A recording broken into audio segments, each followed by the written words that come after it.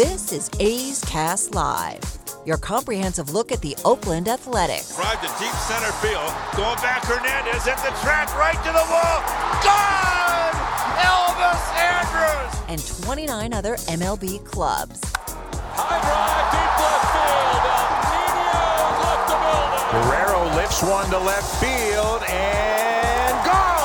Ohtani, that was a moonshot out there in the right center. Alonso defends his title, the 2021 Derby champion. Join us as we take you inside the baseball universe, from OPS Plus to juiced balls to game-changing moments. We have you covered. Spend your afternoon with us next from the town, only on A's Cast Live. Here's Chris Townsend. Yes, it is A's Cast Live here from the field as we're getting you ready for, hard to believe, the last homestand of the year. It is 4 against the Seattle Mariners. It is 3 against the Houston Astros. Where do the A's stand as we speak? Well, they're 6 games back of the Houston Astros in the West. They're 2 games back for the final wild card spot. Right now, we've been checking this, and with the A's continuing to win, the A's have upped their odds. It's not great, but the other day it was like 4-something% to make the playoffs per Fangraphs. Now up to 9.7. You can't say their destiny is in their own hands. You got all these teams that are still in it. When you look at Boston and Toronto and New York and Seattle, who they're taking on today, there's a lot of teams still in it. But if you win, and you consistently win, you give yourself an opportunity to be in the postseason. By defeating the Angels yesterday, the A's have clinched a winning record for the 4th consecutive season. That's pretty good. A's have finished with a winning record in 4 straight seasons. Haven't done that since 99 through 2006. There's a lot of teams that would be happy with 4 straight winning seasons. And they're trying to get to the postseason for the 4th straight year. Now, they've won 5 in a row, and this is what we talked about. Every game is a playoff game. And every single game, the starter turns it over to the next starter. Frankie Montas did his job yesterday, and today it goes to Sean Manaea. Sean Manaea has struggled since the start of August. He's 2-3 with a 6.92 ERA in 8 starts, giving up 10 home runs in that span. But the one team he truly has dominated this year, it's been the Seattle Mariners. 2-0 with a 0.56 ERA. So obviously when he sees these Seattle Mariners, it lights up for Sean Manaea. Vince Cotroneo, one of the voices of the A's radio network and A's Cast, will be here at 4:15. Cole Irvin, can't wait to talk to Cole. I don't even know if we'll talk baseball because his Oregon Ducks commander have all of a sudden come up with some huge victories as they went into the horseshoe, as they call it there in Ohio, and beat the Ohio State University. And the Pac-12, by the way, has been taking a beating. Pac-12 losing everywhere. UCLA's losing. UCLA loses to Fresno State. Utah loses to San Diego State. The Pac-12 looks like a fraud so far this year, but not Cole Irvin and his Oregon Ducks. Yeah, their win, week 2 against Fresno State. That was a big win now. The Fresno's number 22 in the country. Oh, it drives me nuts. They're 3-1. Fresno is worst university in the country. Fresno State. They're 2 wins though, other than the big win against Chip Kelly's UCLA Bruins. They beat Cal Poly and UConn. So let's not talk about putting them in the national title game just yet. But that was a quality win for them. And Cole's Ducks are 3-0, and I think I put down who they play next. I think they play at home against Arizona. Then next week, big showdown with David Shaw and the Cardinal on the farm. David Shaw got a good road victory over the weekend. So look out for the Cardinals. So we'll have Cole Irvin at 4:30 and then Ryan Divish from Seattle, and that will be at 5 o'clock. I wonder if he remembers. Years ago, there was that scandal with Ken Griffey Jr. at the end of his career where Griffey fell asleep in the clubhouse on his lounge chair, like a Barry Bonds lounge chair, and they wanted him to pinch hit. No one could find him. And then Griffey made some excuse, and they found out it was a lie. I'll never forget, I believe it was Ryan, who I interviewed here at the Coliseum.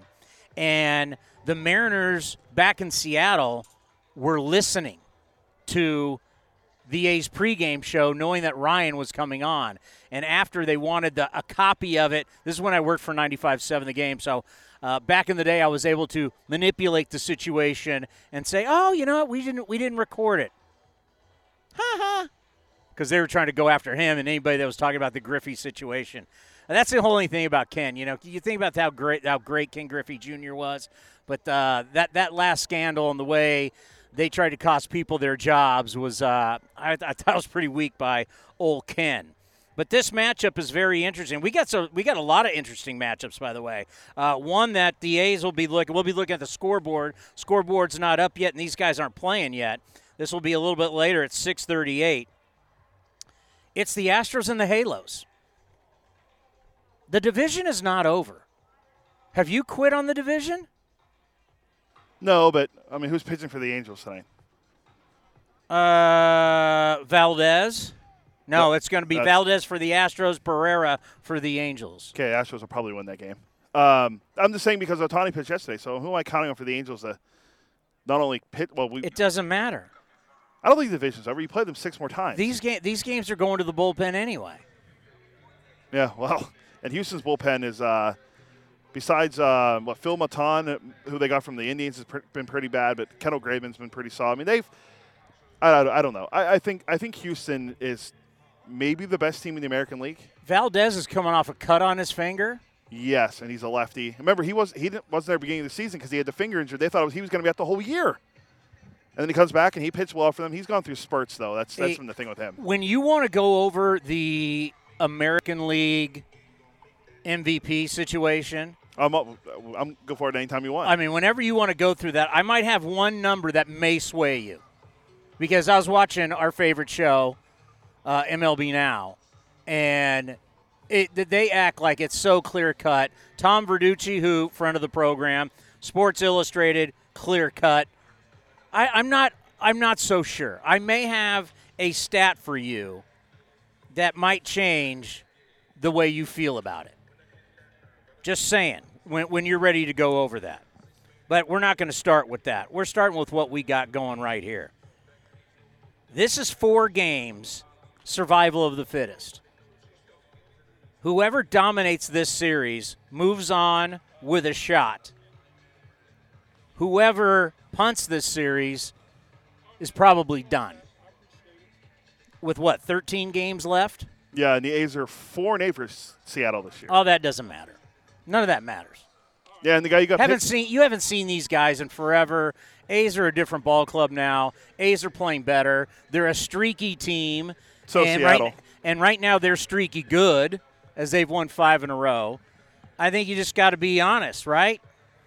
Now if you split the series 2-2, that's a different deal. But if anybody comes out and they take 3 of 4 or sweep a 4-game set, which usually doesn't happen because obviously that is really tough to do, sweep 4 games in big league baseball. But if you take 3 of 4, if anybody takes 3 of 4 here, the other team's probably done. Unless you're going to pull off some heroic run at the very end, it is what it is. And it might come down to just this. How bad these bullpens have been. The Mariners have lost 5 of their last 8 games, and their bullpen has allowed 25 runs in 26 innings in that stretch. That's a 7.62 ERA, including 7 home runs. And remember, it was like, oh, they're going to get rid of Kendall Graveman. How do you think their bullpen has fared since they got rid of Kendall Graveman? Not good, because the only guy I can think of out of their bullpen that's pitched pretty well, because Castillo, who they got from the Rays, who they said that's going to be the guy that's going to replace him because he's under control, blah, blah, blah, was Paul Sewald, and he pitches pretty well. But other than that, you don't really have a guy in your bullpen you're counting. Sean Doolittle's pitching in their bullpen, our old friend Sean Doolittle. How is Sean doing? I saw him earlier, actually. He's scheduled to join us either tomorrow or Wednesday. I'm waiting for his confirmation. But he's having kind of a rough start with Seattle. I mean, he's just having a rough year overall. But their bullpen, when you think of how good they were with Kendall Graveman and Sewald and the other guys they had, they were great. And then they got rid of Graveman, and then, I don't know, they started going downhill. If you look at their bullpen numbers just from September 1st through now, they're 5-4 with a 4.68 ERA. They have 3 blown saves, and they've given up 10 home runs in that span. That's not what I asked you. I asked you how bad have they been since they traded Kendall Graveman. Oh, it's horrible. That was on July 27th. The only AL team, and this doesn't sound good, A's fans, by the way, the only AL team with as many blown saves as the Mariners 11 since July 27th is who? Oakland.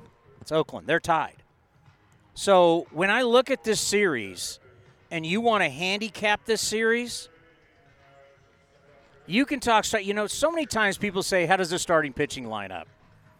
I mean, come on. Last night, you know what we saw yesterday? We saw Frankie Montas dominating at 87 pitches and cruising, and he was taken out in the 7th. And the bullpen squeaked by the skin of their teeth. Back-to-back games, Saturday and Sunday, they squeaked by the skin of their teeth. So this series, to me, it is all about the bullpens. Since the start of September, the A's bullpen has an ERA of 7.01. That's 48 earnings in 61 2/3. Second worst in all baseball. The only team in September that has a worse bullpen than the A's in ERA is the Baltimore Orioles. I'm shocked by that. They've only lost 102 or 3 games now. But that really is what it's going to come down to. This series, this 4-game set, how are the bullpens going to perform?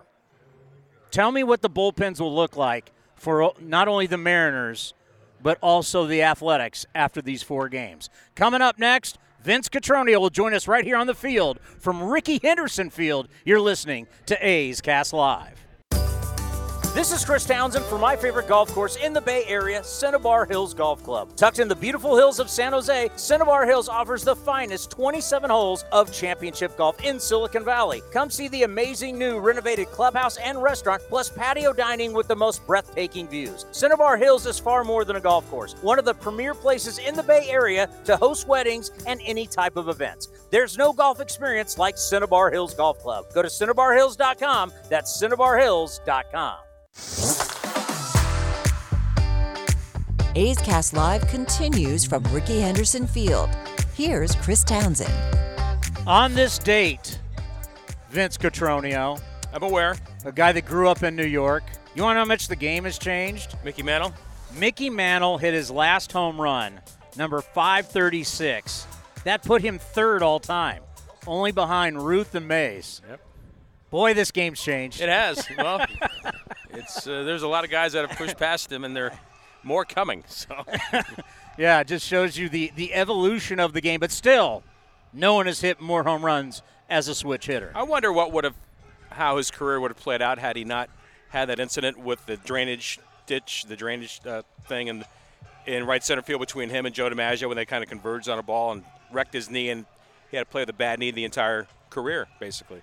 Did that in like in 51, 52, somewhere when that happened to him, World Series? Well, like if he played now and had that surgery, it'd be a whole different deal with Sure. modern technology, and he would have been able to rehab and get her going again. But truly one of the great players of all time. We think about a switch hitter, center fielder, a Triple Crown winner, for God's sakes. Yeah, he's more than one occasion. I mean, just special player. I was after Mantle growing. I mean, I was a Yankee fan. My 2 favorite players were Thurman Munson and Bobby Mercer. I used to imitate Mercer's batting stance from the left side as a kid. Had a Mickey Mantle bat from Bat Day from 100 years ago. And also, I was a catcher as a kid. I wore 15 like Thurman Munson. So those guys are ingrained in my baseball life for sure. We always like to talk baseball and baseball history with you. Salvador Perez passes Johnny Bench and in home runs for a single season for a catcher. And then all of a sudden people kind of forget about Johnny Bench and start talking about, is this the greatest season for a catcher? And what they forget is Johnny Bench didn't have a DH opportunity playing in the National League and when he did at that time. And also the RBIs are going to also go in Johnny Bench's favor. How do you compare these two seasons against each other? I don't think you can. But that's the great debate about the sport, is that people try to take different errors and they try to put them in comparison side by side, saying, well, A versus B equals C, and it doesn't work that way, I don't think. He had 145 RBIs that year. He was 22 years of age when he did it in 1970. He had 40 home runs again a second time in his career. Johnny Bench is the standard when it comes to catching, in terms of what happened in Major League Baseball. And I think Johnny's had some fun with it. He's got 2 young boys now at home in Florida, so he gets the social media part of it a little bit, and he's been rooting for Salvador Perez, and he understands what it's been like. And Perez just completely changed the way he approached things at the plate. I mean, you look at his strikeouts, they're through the roof. His walks, which he didn't do much anyway, are down. He's basically trying to do one thing, which is what we're seeing. He's trying to hit the ball out of the ballpark, which he's not alone. A lot of guys do that in today's game, and I think that's why it's different to try to make those comparisons. It's a completely different type of game now, and different type of ways to get information, different types of ways to interpret what you're seeing. And the other side of it is it's still hard to hit. Like we were talking a couple days ago, Ken and I, Starling Marte was 0 for Anaheim, against the Angels. Yeah, he's like 0 for 13 right now, and I'm worried. Yeah. Well, he's also hitting 7 in a row at home and 14 of his last 15 in this ballpark. He'll be fine. But the point being was, in one of those games that he was 0 for 4, 0 for 5, he faced 4 different pitchers. That's something that Johnny Bench never did. He faced the guy, for 3.5, if not 4, all 4 at-bats in his career. It's just a different game. It's a talking sport. This sport is debated more by people from different eras than you see people talking about quarterbacks of today and quarterbacks of, like, I was a Joe Namath fan growing up. Joe Namath back in the 60s and early 70s, or before that, with the guys that introduced the passing game to the NFL. So just the conversation is much more lively. It's much more impassioned, especially for the older folks that saw players play a certain way. The athletes today are bigger, faster, stronger. We know that. And people that evaluate players for a living will tell you that as well. Now, do they have the same kind of – do they play the game the same way that they did 15, 20 years ago? No. But they play a different game, and in some respects, they do things that those players could never imagine seeing happen. The athleticism that you see from a Fernando Tatis Jr. playing shortstop, or take your pick of different players. Matt Chapman at third base, what he does at third base for the A's. You didn't see that quite to the level that you see now. Joe Willie, the only guy that could wear a mink coat and pantyhose on the sidelines. I had Joe Namath on one wall in my room, and I had Walt Frazier on the other wall in my room. Can you imagine Joe Namath and Ken Stabler at the University of Alabama at the same time? Yeah. That would have been wild. I'm sure Bear Bryant was on him. Mm-hmm. And comparing sports, which is very interesting, because if you talk NFL, if you talk NBA, you talk NHL, somebody who just is on a bad team but has great stats has no chance of ever being an MVP. You got to be on a winning team. Like, you could be a quarterback that has a bazillion yards, a bazillion touchdown passes, but if you're 3-13, you got no shot. But you're saying that exists in baseball is what you're saying. But in baseball, you can be Shohei Ohtani. I mean, I have a note here about how, he's been bad in the second half offensively. Right. I think he's hitting, since August, I got somewhere. He's hitting 205. Mm-hmm. I lived it with Alex Rodriguez in 2003 when he won the MVP for a team that finished in last place. His numbers were great, 52 home runs, 120-some RBIs, but he led the league in home runs, but he didn't lead in RBIs, didn't lead in batting average. There were other players that were on teams that were in a situation where they could compete further that didn't get the votes that he got to win the MVP in 2003. So to your point, you're 100% correct. Yeah, Shohei Ohtani's hitting 205 with a 676 OPS, only 12 RBIs, 54 strikeouts in 44 games since the start of August. Yeah, but can Vlad Guerrero strike out 10? But he doesn't go all the time. What is it? It's if he pitched every 5 days, I think I'd be different. And I think there's no question Vladimir Guerrero, what he had 3 more hits yesterday, what he's doing to keep the Blue Jays, and it's a good lineup. But I don't know how I feel. I understand the greatness of Shohei Ohtani, but I've got a most valuable player trophy at my house. I know what it means for a guy to lead a team to the playoffs versus a guy who goes out and just amasses a bunch of stats. Right, and then the debate is, can you make a player of the year category for the player like Ohtani who's doing something that we, quite frankly, just have never seen, period. I mean, there's no other way to look at this other than to admit that what he's doing is something we have never seen and we will likely never see again. And you have to put that in perspective of what that player is doing, whether his team is winning or not. How do you find that niche for him to say that he is the best player that year in a league? Is it because he's the player of the year but not the most valuable player? And that's what I think they need. The Hank Aaron Award. Hank Aaron Award doesn't include the pitching side of what Ohtani has done. So, that's the debate. And like I said this with you a couple of days ago, I think at least this year, at least year one, where he's doing it more than he's ever done it before, he's hitting more than he's ever before, he's pitched more than he's ever before. I think this year belongs to Ohtani. Moving forward is different. Now, if Vlad gets 50 home runs, which he's got a chance to, certainly in that ballpark, and if he leads the league in batting average, but loses the RBI thing, why is he not the MVP? I don't have the answer for that. That's why I don't have a vote. Yeah, we don't have a vote. How big is? Are you talking about this 4-game set? How big is this series? Well, I don't think you can. I don't think you can look at it as a 4-game set. I think that's the trap. I love it. It's tonight. It's today. It is. It has to be. I mean, that's got them to the point where they won 5 in a row because they focused on that day. And I think as you have conversations with the players on this club, all the time it's been this quiet confidence and this quiet belief that even though when things were going sideways, when they were losing tough games like they were against the Giants and losing tough games like they did against Toronto, that while that didn't help, it didn't make them completely sink the ship. They stayed calm, they stayed confident, and we're seeing that now. And maybe we still have this one stretch of seeing this club play the consistent kind of baseball, putting it all together. If they can put it all together against these two teams that they have not played well against, it'll be interesting because the problem with the Mariners, with the A's, that the A's have played the Mariners style of games, low-scoring, close games. The A's have lost those games. They have to find a way to jump ahead, hold on to the lead, hold them off, don't allow them to score late, to your point about the bullpen, and then we'll see what happens after that. But it's just today. And tomorrow doesn't matter unless you do something today. I love the mentality. There is no tomorrow if you don't win today. That's right, Apollo. Well, you have a good call tonight. All right, brother. The great Vince Cotroneo right here on A's Cast Live. We are not going to break. We're going to go right into Cole Irvin as we'll be talking to the left-hander about another good outing. There's no question about it.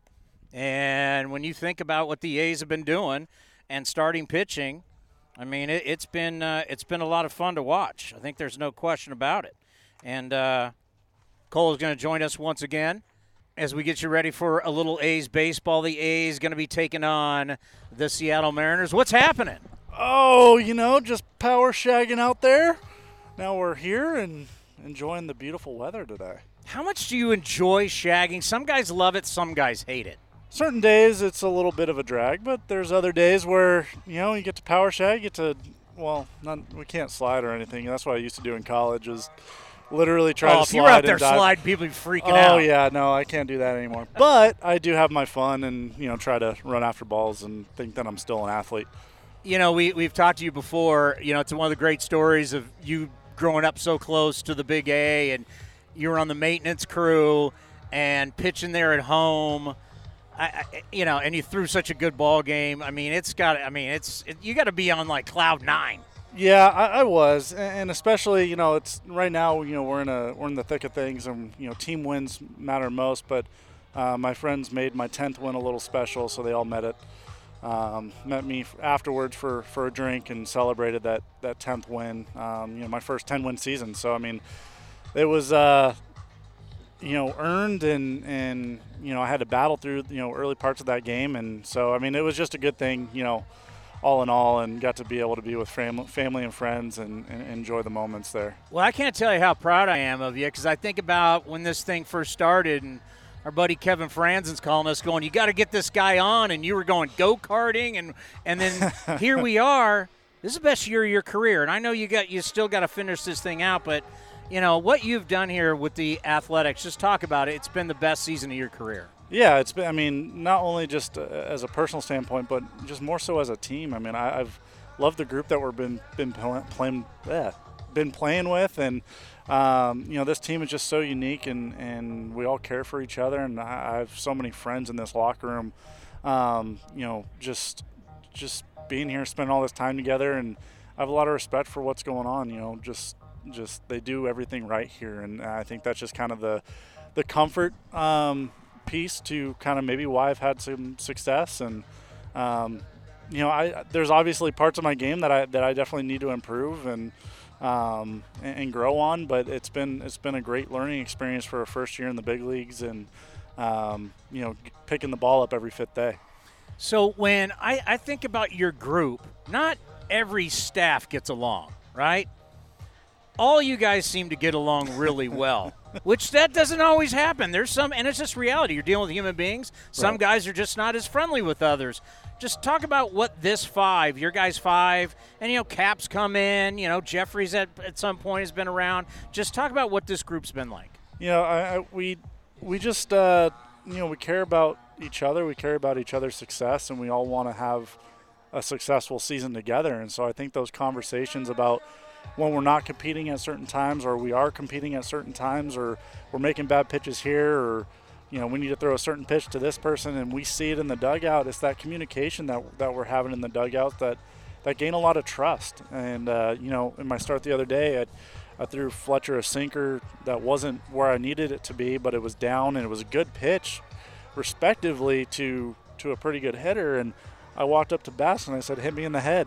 I said, I can't be throwing a sinker to him, because that's what he's trying to do. He's trying to take a pitch the other way. And so that was just like, just for me to go up to him in an outing and be able to be like, hey, you're going to be mad at me for doing this? Hit me in the head now, so that way I don't do it next time. And it's kind of like that self that self-awareness thing where you're recognizing that you made a bad pitch, and then you go to a teammate that tells you, you know, 100 times over to not make that pitch to a guy. That's literally the respect that we have for all of each other. You know, we talk about, you know, pitching, you know, every day, so it's a lot of fun. And the group just, you know, Sean Manaea is definitely a character, so is Bass. And, you know, when you got two guys that are pretty loose, you loosen up yourself. And so I think a lot of guards come down, and more so than maybe some other teams. And that's just what I've just enjoyed about this group, is being able to still be competitive and also have a lot of fun. What will it mean to your group when Chris Bassitt gets back on the mound? I'll let you know, because, I mean, we're all excited to see him back out there. I think everyone's been watching his pens and watching his, you know, a lot of us were out there watching his live the other day in Anaheim. So I honestly I'm excited. I think it's going to be a big boost of morale for sure. Just him being around the team is already boosted morale enough. But more so when he's competing, he's one of the biggest competitors on this club. So it's going to be really nice to have him back, and especially in this last, you know, 13 games here, we're well prepared, and having him back is going to be a huge boost for us moving forward. How much do you like the sense of a fight to the finish? Every game matters. Forget about tomorrow. You got to win today, or tomorrow doesn't matter. That's what baseball is all about. It's you know, we play 162 to get to this point, and our playoffs start a little bit sooner. So that's kind of how, at least I'm perceiving it, is that our postseason starts today. And you know, it started maybe on that last road trip as we had to start winning ball games, and here we are. We're 2 games back, and, you know, you try not to look at standings, but you can't help it sometimes. We're all human. and where they're putting the scores up, for God's sakes. Scoreboard's already out. Yankees, Texas, 0-0 in the second. I mean, it's tough not to look at it. It's hard not to look at it. And, you know, at the end of the day, we understand what's going on elsewhere, but, you know, we understand we need to win today. And I think that's what's fun about this game and this time of year is we're all fighting for each other. We're fighting for this ball club to get to the postseason, and our postseason just starts a little bit sooner, and that's kind of the mindset that I think we all have. You know, you learn how to do it at the big league level where you pitch once every 5 days, right? Yeah. What do you think the biggest thing for you growth-wise as a professional has happened for you this season? Understanding rest when you need it. I think that's the biggest thing that I've had to learn is I'm trying to throw bullpens as much as I can and get as many workouts in as much as I can, but there's times in the year that I can take maybe this bullpen day off and maybe move it around or throw a little bit lighter here and there. So it's that navigation part of it I haven't yet experienced, and so this year has been the biggest part for my professional growth. I mean, the video and the stuff that I do off the field to be ready every fifth day hasn't ever changed. I got back into doing a lot more of that stuff, whereas on the on-field, understanding where your body's at, your recovery, all of that stuff is extremely important, and I've learned the value of maintaining your body for 6 months rather than 5, because that extra month added as a starter is definitely a game changer, and is unique and something that I've had to learn through so far this month. And I feel like I'm happy with my routine. There's a couple things that I'm going to adjust for potentially next season, but I'm not even worried about that yet. We got another 2 weeks here and hopefully another month. I know they're going to try and wrap me up soon, so I got to say this. You're welcome. You're welcome. I told you the Oregon Ducks were going to be good. I told you. You went into the horseshoe. You beat Ohio State. Yes, we did. We left a little rubber ducky in the center of the stadium. Like we went in there with a mission, and we're now number 3. Today came out. We're ranked number 3. It's good. SC's firing their coach. UCLA can't beat Fresno State. Utah lost to San Diego State. Yeah. You guys are the leader in the pack. Arizona State has a big loss. I mean, yeah. Look out for the Ducks. Yeah. Michigan lost to Washington, or Michigan beat Washington badly. Badly. So I mean, who knows? I don't like when Washington State's on the calendar for us, because I always get nervous of that game. For whatever reason, we can't handle the Cougars up there in Washington State. So what's that, Pullman? In Pullman, yeah. So if we're ever going there, know that week I'm nervous. But outside of that, I think I like our schedule. Oh, and when we go to Arizona. That's tough too. But I don't know why that's such a bad deal, but it is. But you know what? I love college football. It's the best time of year. Every Saturday from here on out, I wear my Ducks T-shirt. So you'll see me wearing that quite a bit. You kidding me? My San Jose State Spartans were playing in Hawaii, so that's always the late game. Yeah. And in casinos, that's the chase game. I'm up on my couch and I know I got to get up and do pregame the next day. It's like 1 a.m. and I'm watching that game. Oh, yeah. You got to watch all you can. Taking down the rainbows. Yeah, this time of year is the best time of year. You got pro football, you got college football, and Saturday and Sundays are the best time of year. And then for me, hockey's starting in a week and a half. So I know there's a lot of probably Sharks fans listening to this, but let's go Red Wings.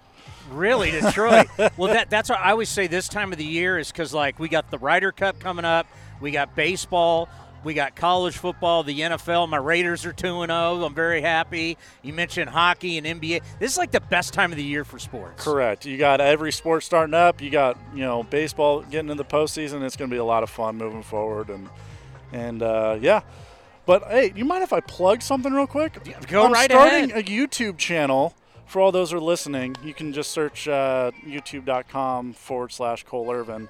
And starting a YouTube channel, doing a little pitching 101 for any parents that want to teach their kids how to pitch and stuff, trying to do it the safe way. And then I'm also sharing some stuff I like to do off the diamond in the off season. So just trying to plug that a little bit as much as I can. I'll be posting about it more in October because that's when I'm going to launch the official channel with all the videos. Well, this is where all the A's fans hang out.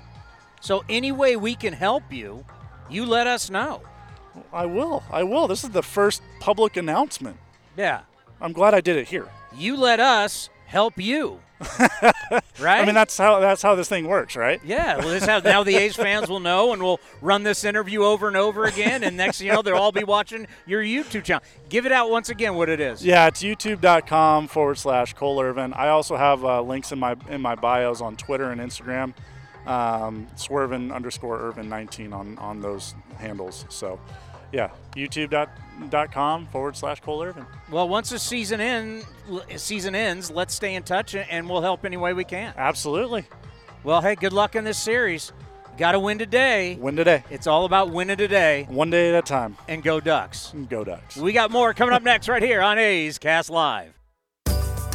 This is Chris Townsend for my favorite golf course in the Bay Area, Cinnabar Hills Golf Club. Tucked in the beautiful hills of San Jose, Cinnabar Hills offers the finest 27 holes of championship golf in Silicon Valley. Come see the amazing new renovated clubhouse and restaurant, plus patio dining with the most breathtaking views. Cinnabar Hills is far more than a golf course, one of the premier places in the Bay Area to host weddings and any type of events. There's no golf experience like Cinnabar Hills Golf Club. Go to CinnabarHills.com. That's CinnabarHills.com. Streaming from Rickey Henderson Field, A's Cast Live continues with Chris Townsend. That's right, it is A's Cast Live from Rickey Henderson Field as the Mariners are taking BP. The sun is starting to go down. We're getting into the shadows now. Which is a good thing. But yeah, for us. But it's been a beautiful day here in Oakland. I mean, there's no question about it. Just an absolute beautiful day. What do we? I don't even. Oh, okay, go ahead. Do your part. So I want to give an update for everyone coming to the game tonight. It's a parking update. B lot will not be available for tonight's game.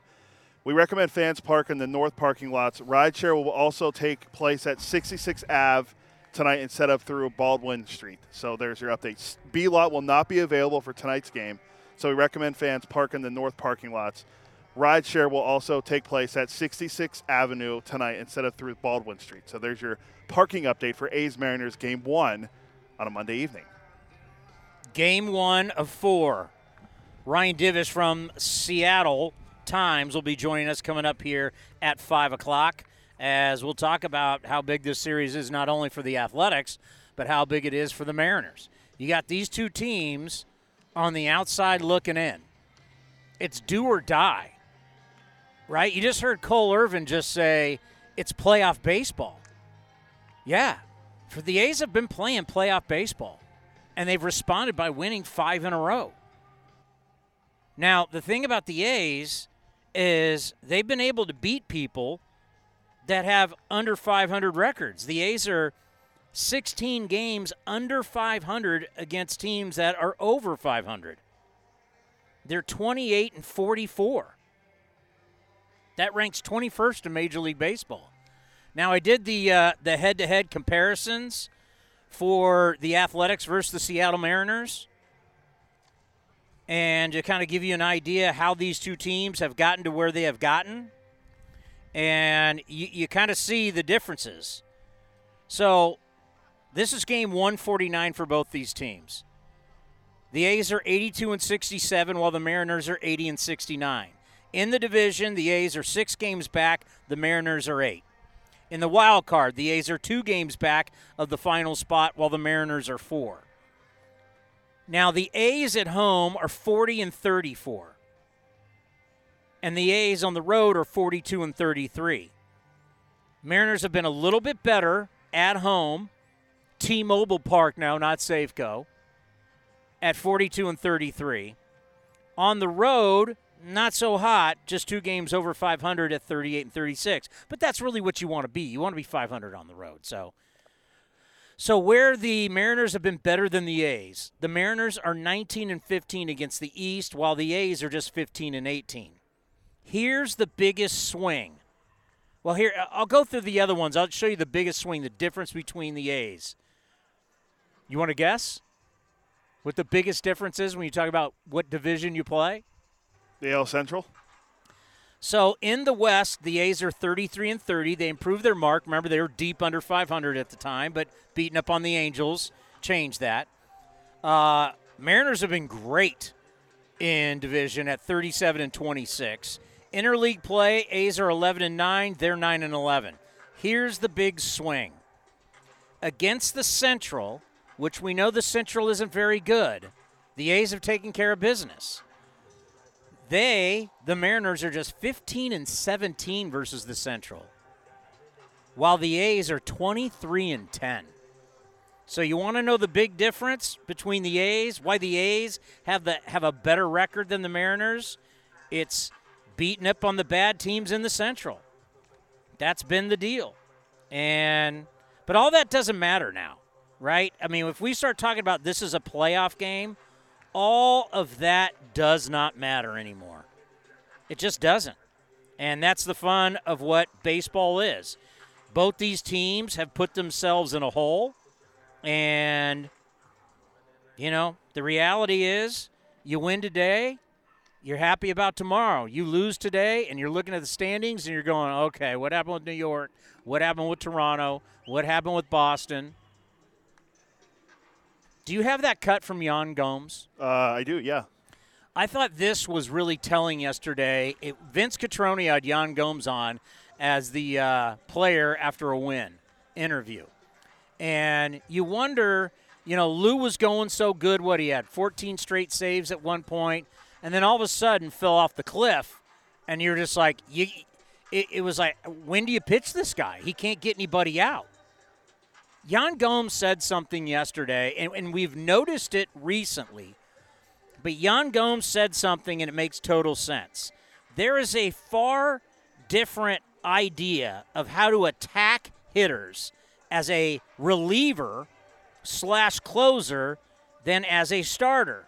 And this is something that takes over time for you to learn as a guy that grew up as a starter, who'd been in the minor leagues as a starter, and then all of a sudden you're like Andrew Chafin and you say, failed starter. How do you get guys out?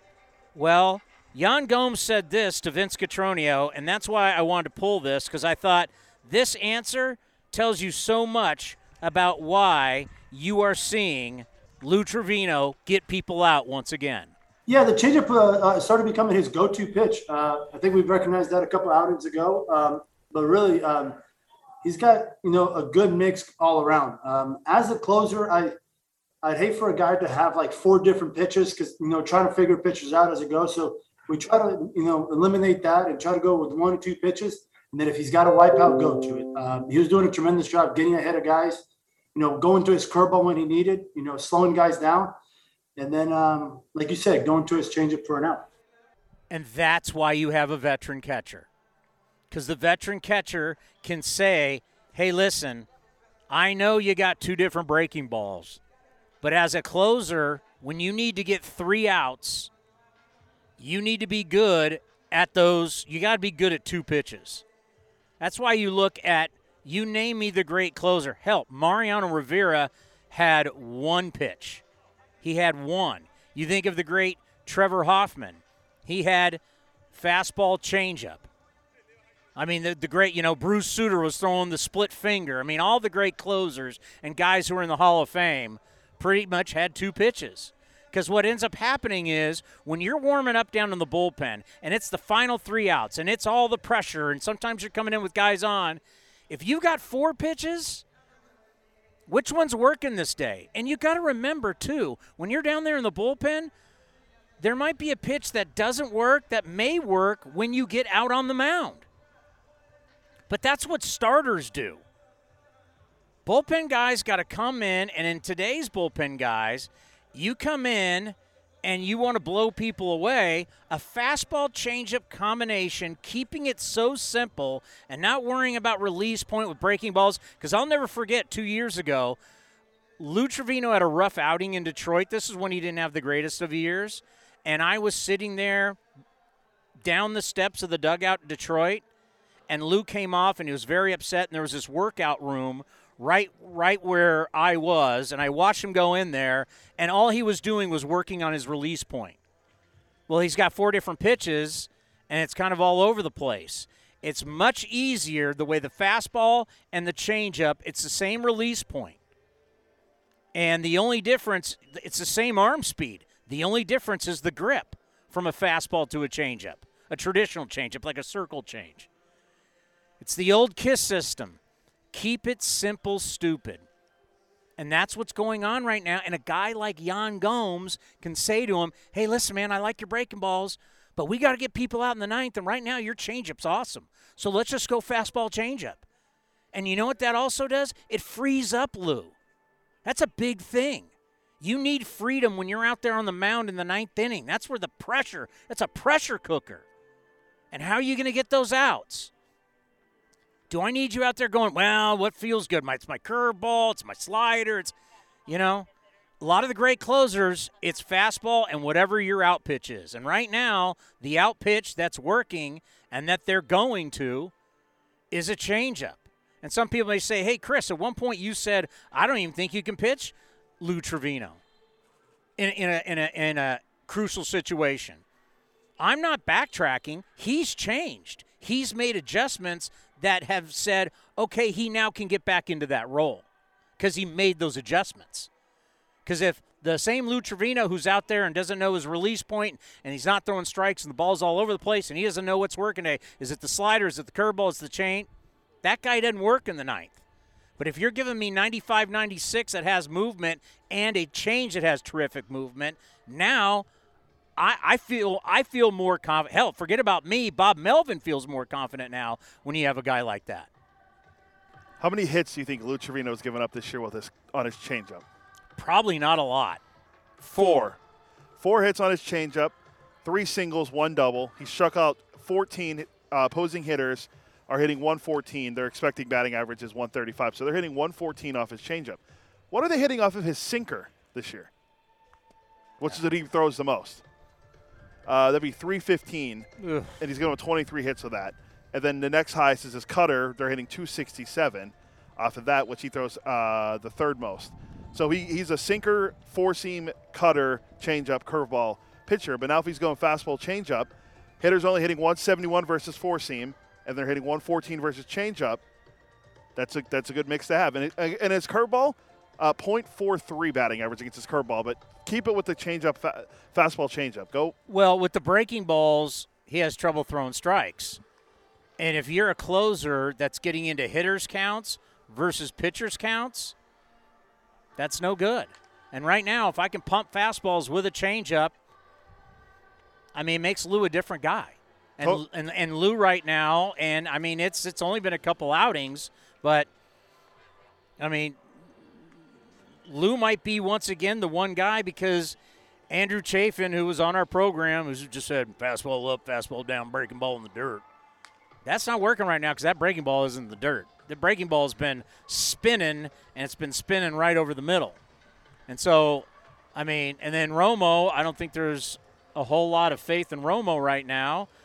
I mean, we you know, you're back to, I mean, once again, I mean, when your bullpen's got a 7 ERA in September, that doesn't mean you're going to have a whole lot of confidence in a lot of people. But I think we're back to Lou as the guy. That's what we have to do. I mean, the guy was almost an all-star this year for what he was doing before, you know, the struggles he had, or a few weeks ago up until now. So I broke down all of his numbers for you. You know, relying on the fastball changeup, his second and fourth most reliable pitches that he had this year, making him his number 1 and 2. That's a good thing because the bullpen has struggled, obviously. I mean, we went over the numbers since September 1st. They've been pretty gaudy. They're only, second highest ERA in baseball behind just the Orioles in that span. So if you can get Lou Trivino back right, and then you have faith in a guy that could pitch the ninth inning, because you're right. I mean, I watched these games too, and I was listening even when I was away for the last couple of days. I mean, yesterday in the ninth inning, watching what happened before he came in with Romo. It just he had that confidence going for how many outings in a row. Then he hasn't looked the same since. I don't know if his slider's not breaking the right way, if he's throwing it too up in the zone. And the same thing with Chafin. He's not getting the guys to swing and miss as much and at his breaking ball in the dirt. So you got to figure these things out. Well, and you got to remember, Lou has a good fastball, but this isn't 99 to 100. You know, these guys seeing 94, 95 is not something that's going to freak them out. I mean, they're seeing this, and I remember that was something that Jay Hay said earlier, and I remember we cut that up because I remember listening to that in the postgame where he just goes, everybody throws hard. So you're just used to that. But what changes for someone like Lou, now when you're just going fastball change, and now when the hitter has to know you've got that changeup as an out pitch, that 94, 95 can now look 98, 99 because of that changeup and the movement. As long as you keep the same arm speed between your fastball and your changeup, once again, it's only changing the grip. You see that, how nasty it can be. And, you know, Lou's fragile. There's no doubt about it. Like when Lou's going good and he has great confidence, he can mow through lineups. When Lou doesn't have that, he becomes very hittable. But right now, he's got that confidence, and you've got to ride him.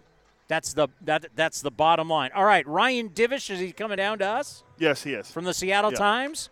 All right, we'll find out what's going on with the Seattle Mariners next right here on A's Cast Live. This is Chris Townsend for my favorite golf course in the Bay Area, Cinnabar Hills Golf Club. Tucked in the beautiful hills of San Jose, Cinnabar Hills offers the finest 27 holes of championship golf in Silicon Valley. Come see the amazing new renovated clubhouse and restaurant, plus patio dining with the most breathtaking views. Cinnabar Hills is far more than a golf course, one of the premier places in the Bay Area to host weddings and any type of events. There's no golf experience like Cinnabar Hills Golf Club. Go to CinnabarHills.com. That's CinnabarHills.com. A's Cast Live continues from the East Bay. Here's Chris Townsend. Well, Ryan, it's good to have you on. I've had you on a couple of my programs, but good to have you here on A's Cast Live. How are you? I'm good. How about you? Really good. What do you think about our setup? Not bad? Oh, this is pretty good. Just as long as the nets are working properly, you don't want to take a ball to the head or anything like that. I mean, I don't know about the Mariners hitters and what they could do or not do here. We get some random ground balls over here every once in a while, but you're pretty much good here. Such an interesting series, a 4-game set. Really, we've been talking about it with A's players. I'm sure the Mariners feel the exact same way. Like every game, it's a playoff series. I mean, every game's do or die at this point. Yeah, you really can't lose, especially if you're the Mariners, because they've got 3 teams ahead of them, and so they've kind of slipped up at home and they played okay on the road, so they can't really afford to lose any games. I think their tragic number is at 10, or I don't know. I was trying to calculate it out, but they are in a position where losing is not really an option. Well, the one thing that you think about with these two teams, and it's just a reality, is that the Mariners have had their way with the A's this year. Yeah, it's been pretty surprising. They've played the A's better than they have in a lot of the past years, and really they looked much better at times, and that's not something we've seen. They really took advantage of the A's bullpen when the A's were having all those struggles. Trivino was struggling a little bit. The Mariners really made a lot of hay against those guys, and they were able to win a lot of those games. Yeah, when I think about this series, I said, I can look at the notes here about, blown saves, the two teams since Kendall Graveman, our old buddy Kendall, since he left on July 27th, A's and Mariners both have the most blown saves at 11. Would you say that the key to this series, whose bullpen shows up and whose doesn't? Yeah, I think so, because the Mariners just don't score enough runs to blow anybody out. If you look at it, their run differential, they've got a big negative run differential, and part of it is like, when they win a game, it's by 1 run or 2 runs, and when they lose a game, they get their butts kicked. I mean, it's like by 7 or 8. They go to Houston. Every game I think they've beaten Houston by this year has been less than 2 runs, and every game they've lost by has been more than 5 runs. So, yeah, they play a type of game where the bullpen matters, and they're going to go matchup. Right now, if they're rested enough, they'll go matchup. They'll pull that starter in the 5th inning and treat it like a playoff game. They did that with Kikuchi especially, and even Logan Gilbert, not so much last time, but the outing before. So you'll see Scott Servais run them all out if he can, because that's the way they've won games, and that's the way they've been effective. We got the scoreboards out and right. We got the scoreboards out and left. I know these guys love to say, I'm not looking at the scoreboards, but all the teams that the A's and the Mariners are chasing are going to be done here at some point. Oh, yeah. And you can't tell me from where the Mariners dugout is looking directly at the AL scoreboard, you're not going to notice. No, they either they all look and they all know, or they have one person that's designated to look and then relay the information through the dugout. And sometimes I wonder if it's not like the old junior high thing where they get all the information wrong, So, oh yeah, the Yankees, they won, and then they'll get it all wrong. But they all know what's going on, because the moment they lose a game and we talk to them, they know what the cost has been. And so, yeah, I'm certain they'll be looking up there right now. Are you surprised they're still in it? Yeah, I have thought that this team multiple times, they'll lose 4 or 5 in a row, and I've thought multiple times that they would be done. Like, okay, this is it. They're going to lose 10 of 12, 13 of 15, and then really kind of go back to where a lot of people expected them. But they just have shown a lot of moxie. They just kind of play. I don't know how they do it sometimes, because they don't have a great offensive team. For so long it was the first 4 guys carrying them. You look at the bottom half of their order, they weren't getting any sort of production. It was all J.P. Crawford, Ty France, Mitch Haniger, and Kyle Seager. And if those guys didn't hit home runs or drive in runs, they weren't going to win the game. but they've just kind of pieced it together. Every time they've lost 3 or 4 in a row, they come back and win 3 and 4 in a row, and that's allowed them to stay in it as long as they have. What's crazy about this season, everybody's been streaky. Yeah. I mean, the A's have been so streaky. You look at the American League, everybody has been streaky. How many seasons have you seen like this before? Not like this, and I wonder if it's a factor of, the pitching depth and so many injuries throughout baseball. It affects that. So you'll see teams that are banged up lose 5, 6 in a row, and then you look at the way the hitting is this year, and so many teams, they're just so filled with strikeouts, and they go into lulls like that. I think that's part of it, but usually you don't see teams like this. Like, the good teams are good. They're really good at 7 out of 10, not win 9 in a row and then lose 5 in a row. Yeah. It's more they win 7 out of 10, and if they go on a lull, they only win 5 out of 10. But we haven't seen that. Other than maybe the Rays. And you look at the Mariners went 1-5, or they went 5-1 against, or 6-1 against the Rays this season.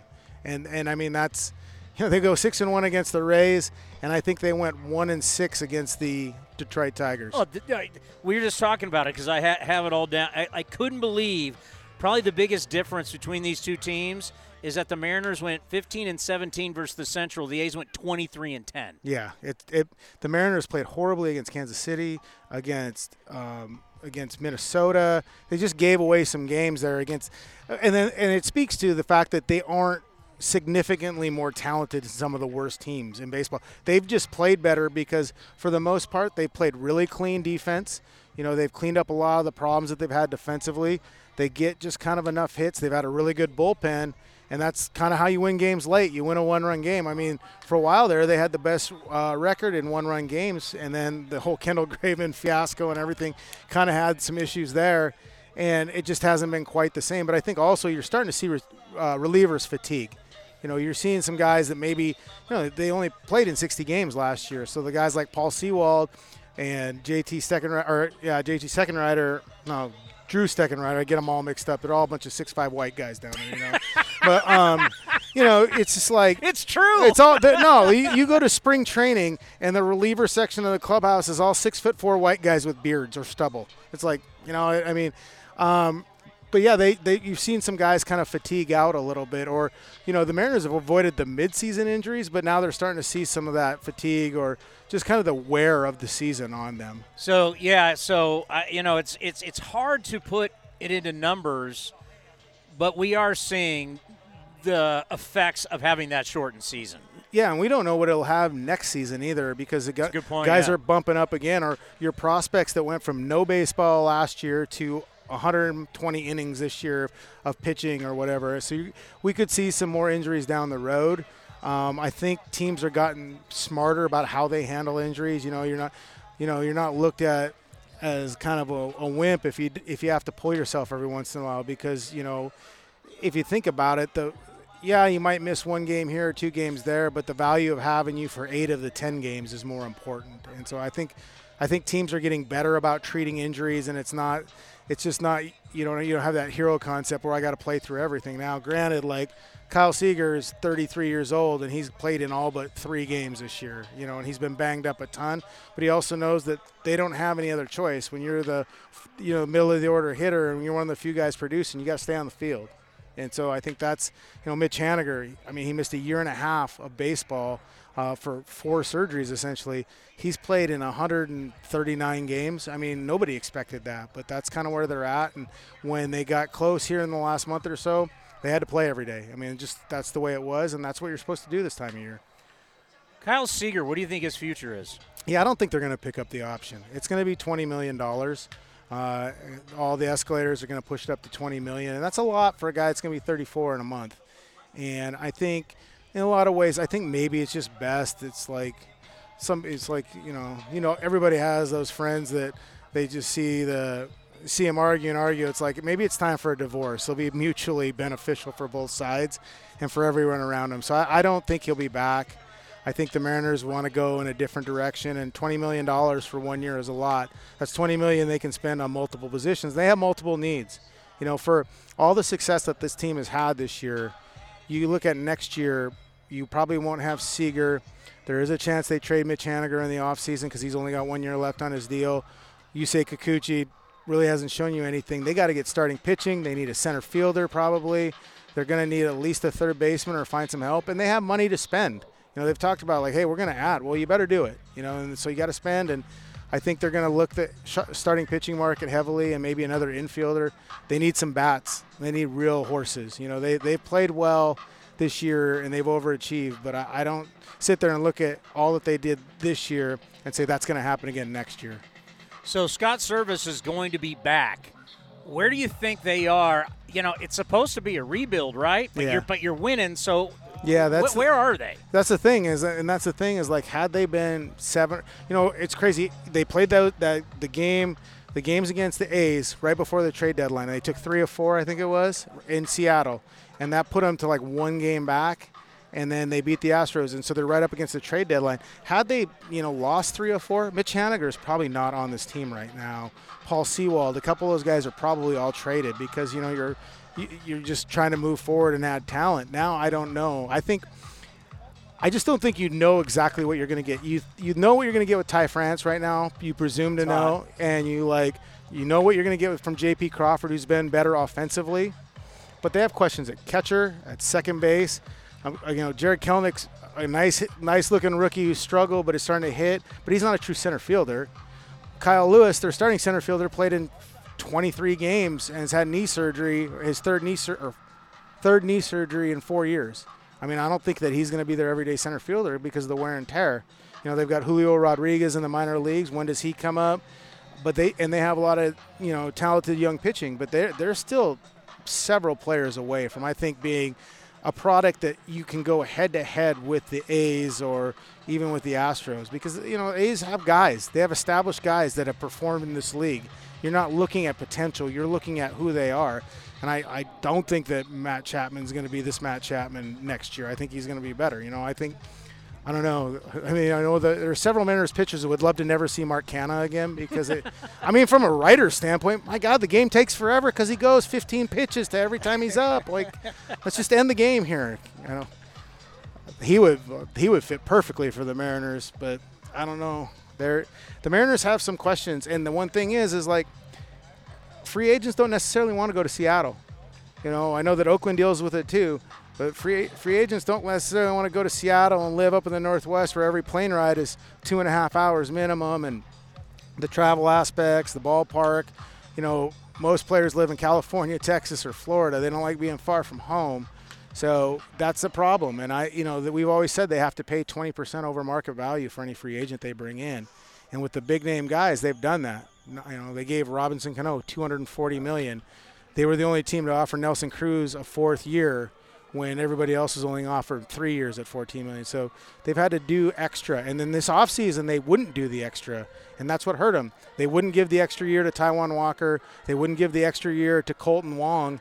And if you look at where this team is and how they perform, you think, well, that Taijuan Walker in their rotation when they only had 4 healthy guys for a while, that probably was a pretty good pickup, where Colton Wong would have solidified a ton of the on-base problems and the defensive issues that they've had at second base. So, yeah, they made some mistakes this offseason by having a free agent philosophy that was trying to cheat the market because of COVID.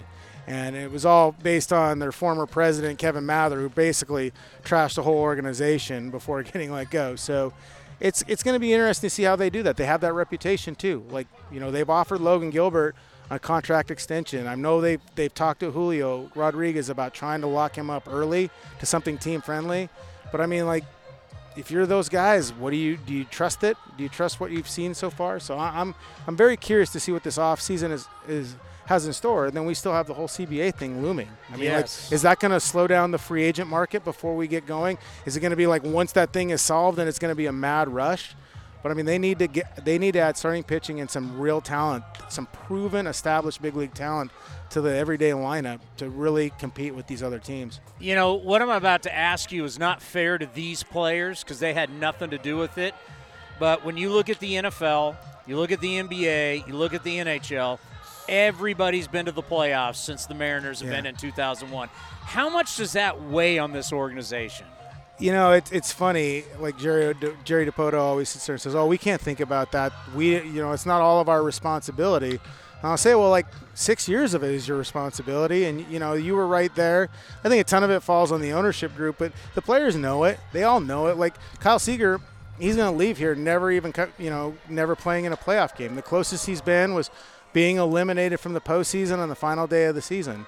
In 2016, and then 2018 they were playing the A's, and they lost a crazy series up there, a crazy game, and were eliminated. And the hopes there were slim.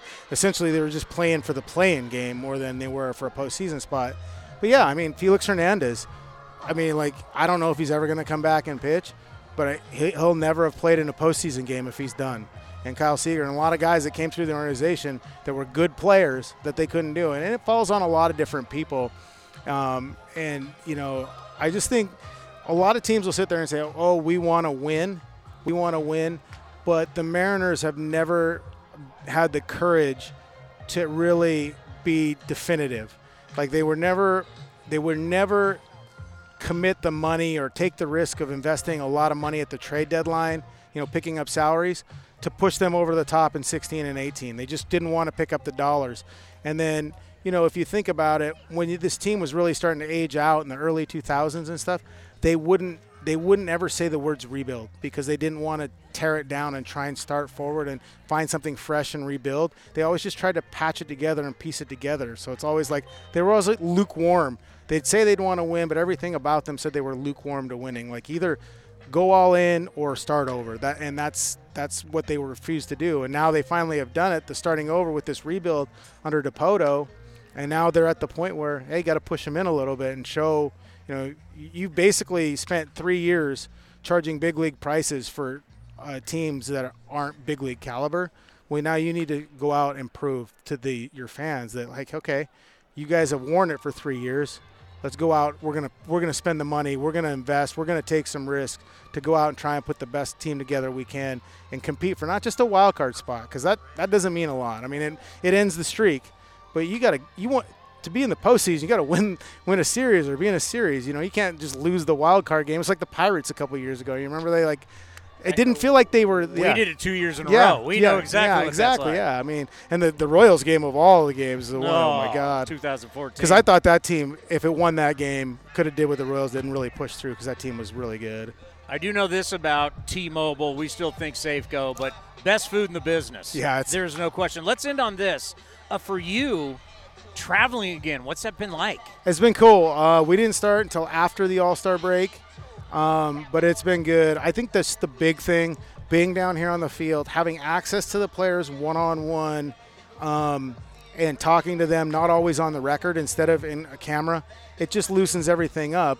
When I have to write about a guy blowing a game, at least I can be there the next day to, one, wear it if I'm pretty critical, or two, just say, hey, man, you were good the other 2 times. I made sure to mention it. It's like it just keeps the relationship between us and the players on the level instead of just so static.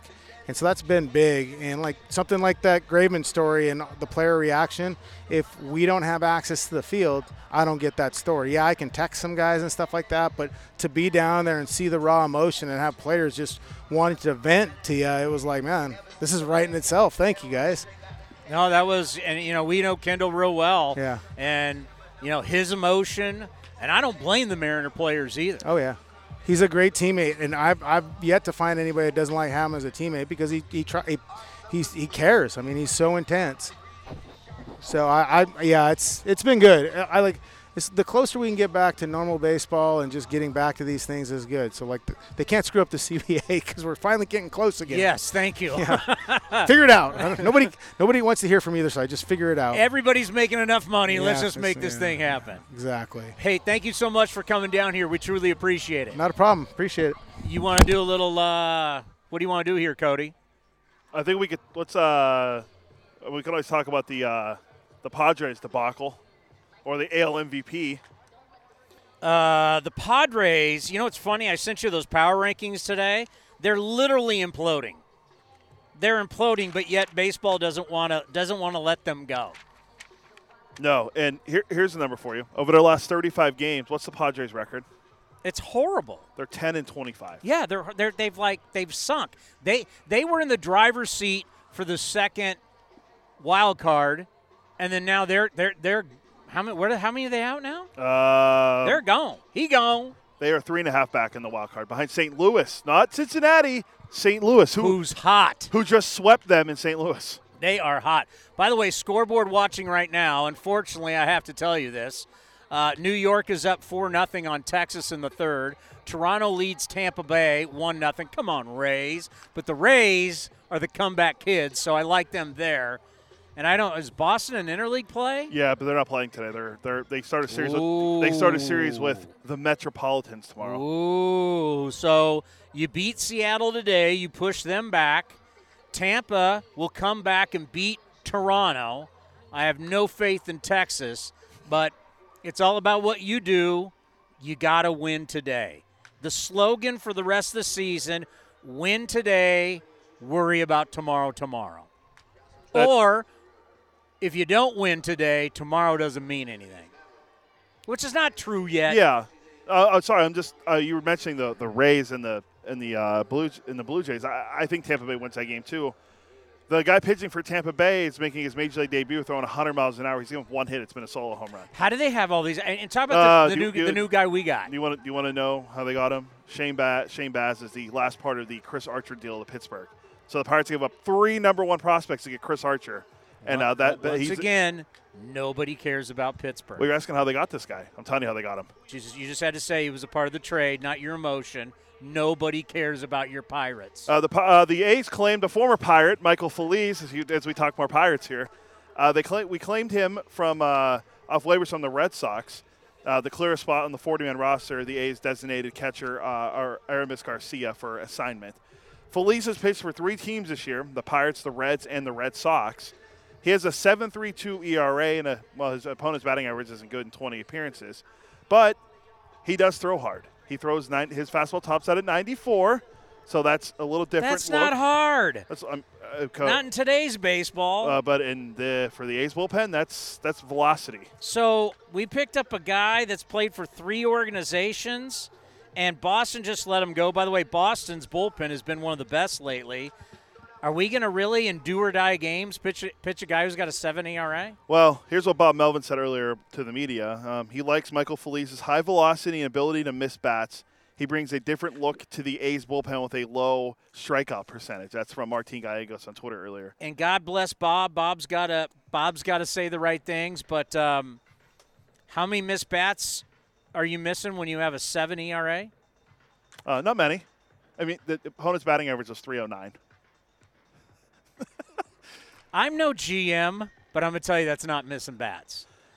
Is that just shows you how desperate the A's are for bullpen? Let's see real quick because we got like less than a minute. I'll see how many strikeouts he has this year. It's not many. He was part of the deal. I think he was part of the Garrett Cole trade when Pittsburgh traded Cole to Houston. I think he was one of the guys they got back. Musgrove, him, and Colin Moran, I want to say. So far this year, he has 17 strikeouts in 19 2/3 innings. Sounds like another Goose Gossage to me. So, yeah, that's the guy the A's got. Michael Feliz is the new pitcher for the Green and Gold. Do or die baseball. I love it. Tonight's going to be exciting. I'm not sure what we're projecting to have here at the Coliseum, and nor do I care. I just care about how it's going to roll tonight. And Sean Manaea is 2-0 this year against the Seattle Mariners, and it's a huge start for him. Frankie Montas came up big. You know, in the relay race in the Olympics, and you pass the baton. Yeah. It's just passing the baton. You want good news? The Rays have a guy on second with 1 out. Can they get him home? It's real early in these games. Well, he was pitching for the Rays tonight, too, by the way. Potential AL Cy Young, Robbie Ray. Oh, Robbie Ray. So there you go. Has anyone told Robbie Ray his shirt's too tight? He looks like he's. What about his pants? It's just seriously. No, I mean Walker Buehler wears tight pants, but I mean Robbie Ray's got everything's tight. It's like you saw the manager Brandon Hyde freaking out on him the other day, right? With the Orioles. Okay. And he's yelling back at him. Yeah, that was when you're about to lose, when you have 100 losses, you need to do something. There was a ref in the San Jose State Hawaii game The dude was so yoked. He looked like he was so juiced up. It wasn't Ed Hockley? Ed's retired, by the way. His son's reffing, though. His son's reffing. This guy was so yoked, and the announcers were like going, he's bigger than the players. Yeah, well, he probably is. Are we done? Yeah, we're done. God. We got 3 shows left after today on the field. That's it? Tomorrow, Wednesday, and Friday. Thursday a day game? Yeah. See, I can't worry about Thursday. Got to worry about tonight. I can't worry about Wednesday. I can't even tell you about Tuesday. You're worried about Tuesday. I got to worry about 6:40 tonight. That's the only worry I got. All right, what are we playing next? David Force, the newest David Force show. The David Force Show, the general manager of your Oakland Athletics. And then I will be back at 5:40 for A's Total Access. We would like to thank the great Vince Cotroneo and also Cole Irvin and Ryan Divish from the Seattle Times. Thank you for listening to A's Cast Live. Here's the GM. This is Chris Townsend for my favorite golf course in the Bay Area, Cinnabar Hills Golf Club. Tucked in the beautiful hills of San Jose, Cinnabar Hills offers the finest 27 holes of championship golf in Silicon Valley. Come see the amazing new renovated clubhouse and restaurant, plus patio dining with the most breathtaking views. Cinnabar Hills is far more than a golf course, one of the premier places in the Bay Area to host weddings and any type of events. There's no golf experience like Cinnabar Hills Golf Club. Go to CinnabarHills.com. That's CinnabarHills.com. This has been a presentation of the Oakland Athletics.